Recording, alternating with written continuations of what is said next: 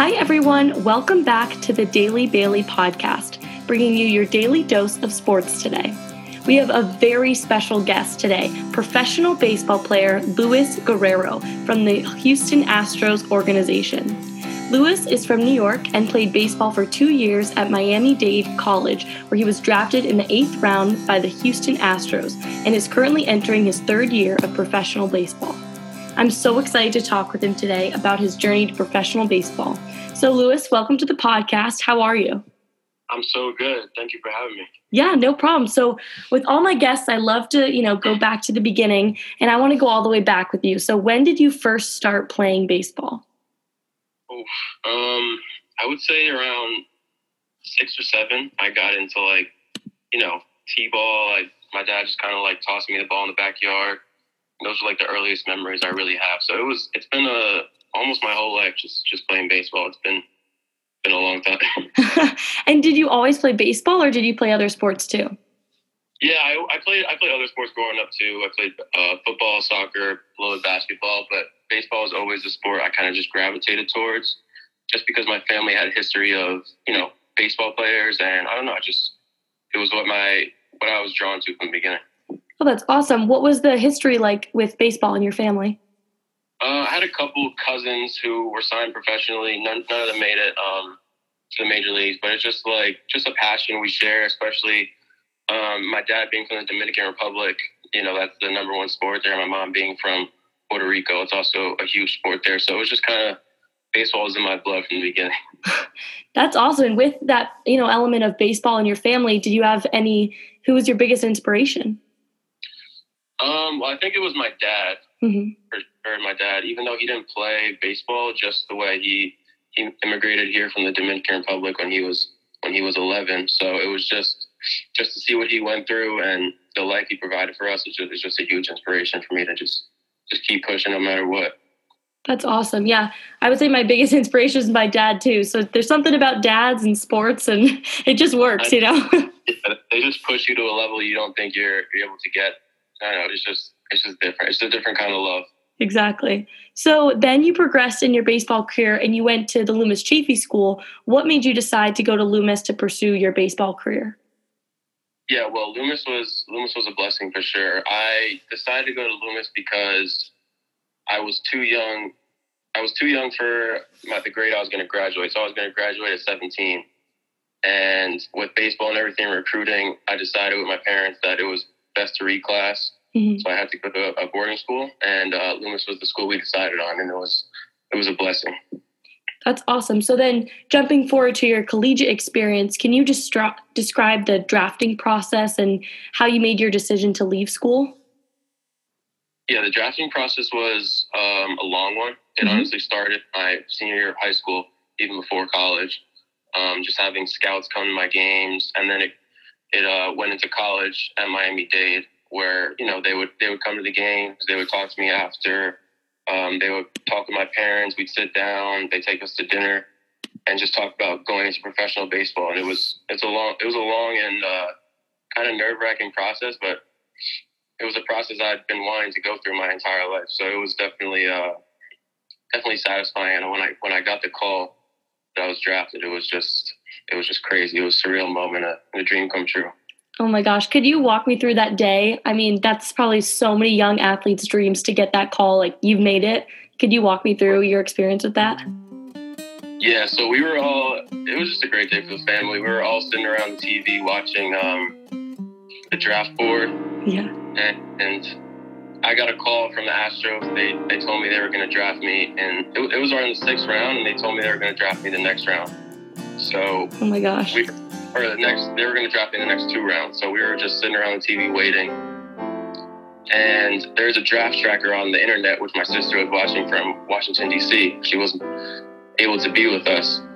And when they came around, I thought I was going to get picked the next round. And my sister called me, and she was like, oh, they just picked you, Louis. And I was like, no, it's the next round. It's the next round. and then the Astros came up to the board, and they were with the Astros select Luis Guerrero from Miami-Dade College, and we all went crazy. It was a great experience for the whole family. Oh my gosh, that's awesome. Did you do anything fun to celebrate? Yeah, we had a little draft party in my hometown, Mamaroneck, New York.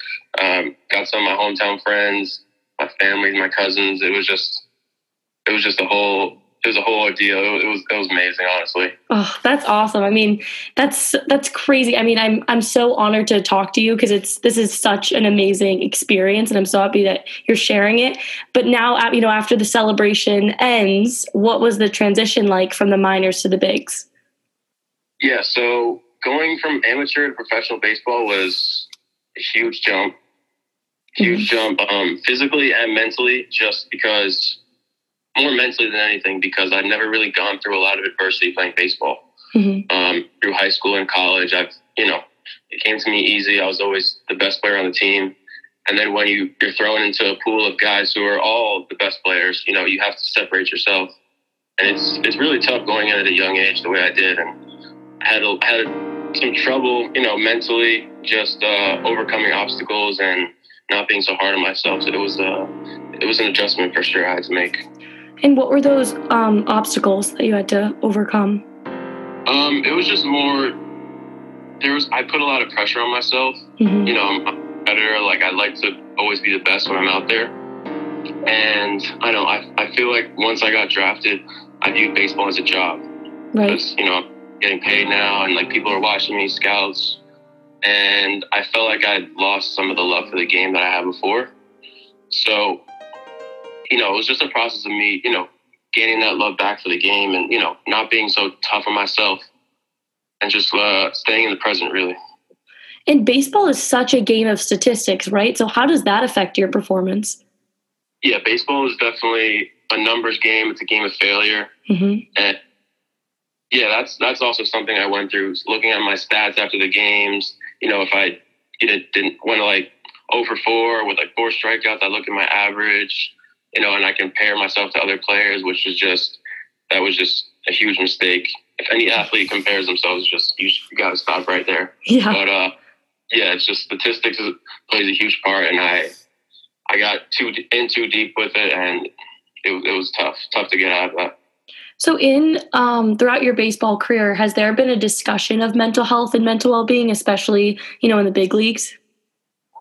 Yeah, well, I'm actually really grateful because the Astros, they provide a mental health coach to every affiliate. Oh, wow. Yeah, so that's we awesome. were able to, we have like mental health discussions like weekly. So we're able to kind of use our mental health coach for mental toughness. And he kind of works double as like a therapist. So like even if we have like family struggles or like any problems, we kind of just go and vent to him. So I do that, and then I also have a mental skills coach that I just work on the side.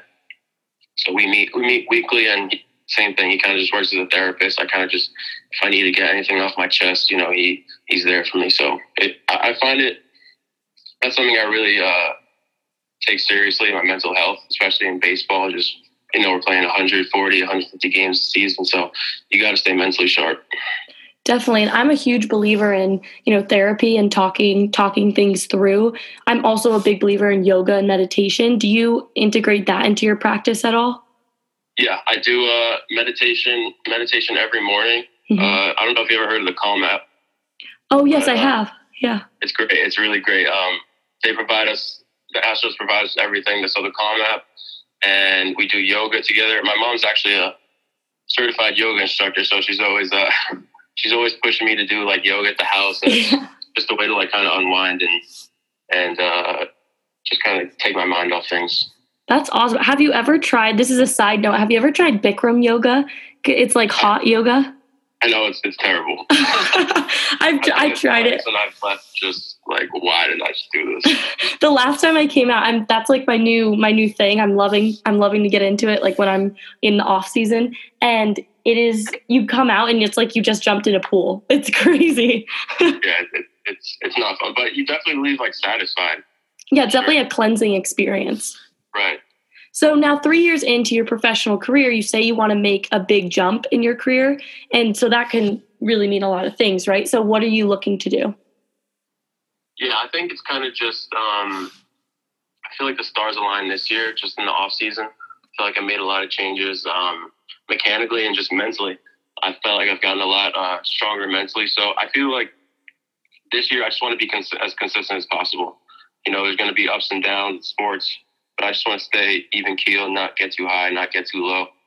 So that's what I'm really looking forward to this year. And just statistics wise, obviously I want to, I want to hit 30 homers. I want to be a part of the 30-30 club. I don't know if you've heard about that. Right. Yes, of course. 30 homers, 30 stolen bases. And that's what I'm shooting for this year. That's awesome. I love when you have like an attainable goal like that, like a number. Like I would say I want to hit like 5 aces in this first set for a tennis match for me. So I love, that you have those attainable goals.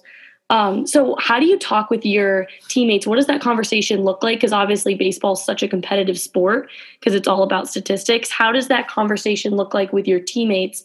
When you're talking about these are my goals, this is what I want to achieve. Are they pretty supportive or is it pretty competitive? Well, it's a little bit of both. I mean, the teammates that I do have good relationships with, we share our goals and we try to, it's kind of like a fun competitive thing where like we're kind of competing against each other. Like, I'm going to hit 10 homers before you do. So it's not like right. It's like any bad blood, but we try to outdo each other, and it turns into like competition thing, which I love. So that's awesome. So as an athlete competing at the highest level, obviously you have tons of eyes watching you, whether it's your coaches or your teammates, but you also have a lot of kids and other athletes looking up to you. How do you want your fans to perceive you? Well, I mean, I just want them to perceive me as a guy who gives 110% every time I go out there. I feel like I've done everything right up to this point, and I just kind of want to be known for a guy who gave everything he had on the field and off the field. I love giving back to my community. And just, influence. I'm trying to influence as many people as I can. Obviously, once I get up to the big leagues, I'll have more influence. I'll have a platform to do so. But for right now, I'm still trying to like build my brand, get my name out there and just be heard. Right. And was there any advice that you would give to, the younger athletes looking up to you? Yeah, definitely. I would definitely say be careful with who you surround yourself with. Mm-hmm. That was a big part of my childhood. My parents really emphasized pick your friends wisely because whatever your friends are doing, their habits, they'll rub off on you. So if you're hanging around with 5 bums, you're going to be the 6th one. So I always try to hang around and surround myself with people who are successful and, have their head on straight and know what they want to do with their lives. Right.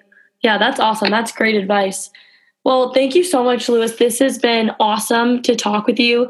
Do you have anything else you want to let the listeners know where to find you on social media? We're definitely going to be rooting for you in the upcoming training season and everything, spring training. I'm not a huge social media user, but you can find me on Instagram at Guerrero44. That's my Instagram. That's really the only social media I use, but not a huge social media guy. Gotcha. Is that a part of the mental health journey? Saying off social media? Honestly, I think so. It's just I only go on there to really see what other people are doing sometimes, but I try not to. People don't really show what they want to show you on social media. It's mostly positive, and you never know what people are going through behind closed doors. So I think social media it's a good platform, but it can also be it can kind of be a little bit tainted on what you see and what people are showing you. Exactly. I feel like social media, I always say it's like a highlight reel. You're just showing the best of your life and it's often edited. So, but that's where people can find you. Yeah, Real Guerrero 44, yep. Awesome. Well, thank you so much. I really appreciate you coming on. Thank you for having me. I appreciate it. Thank you.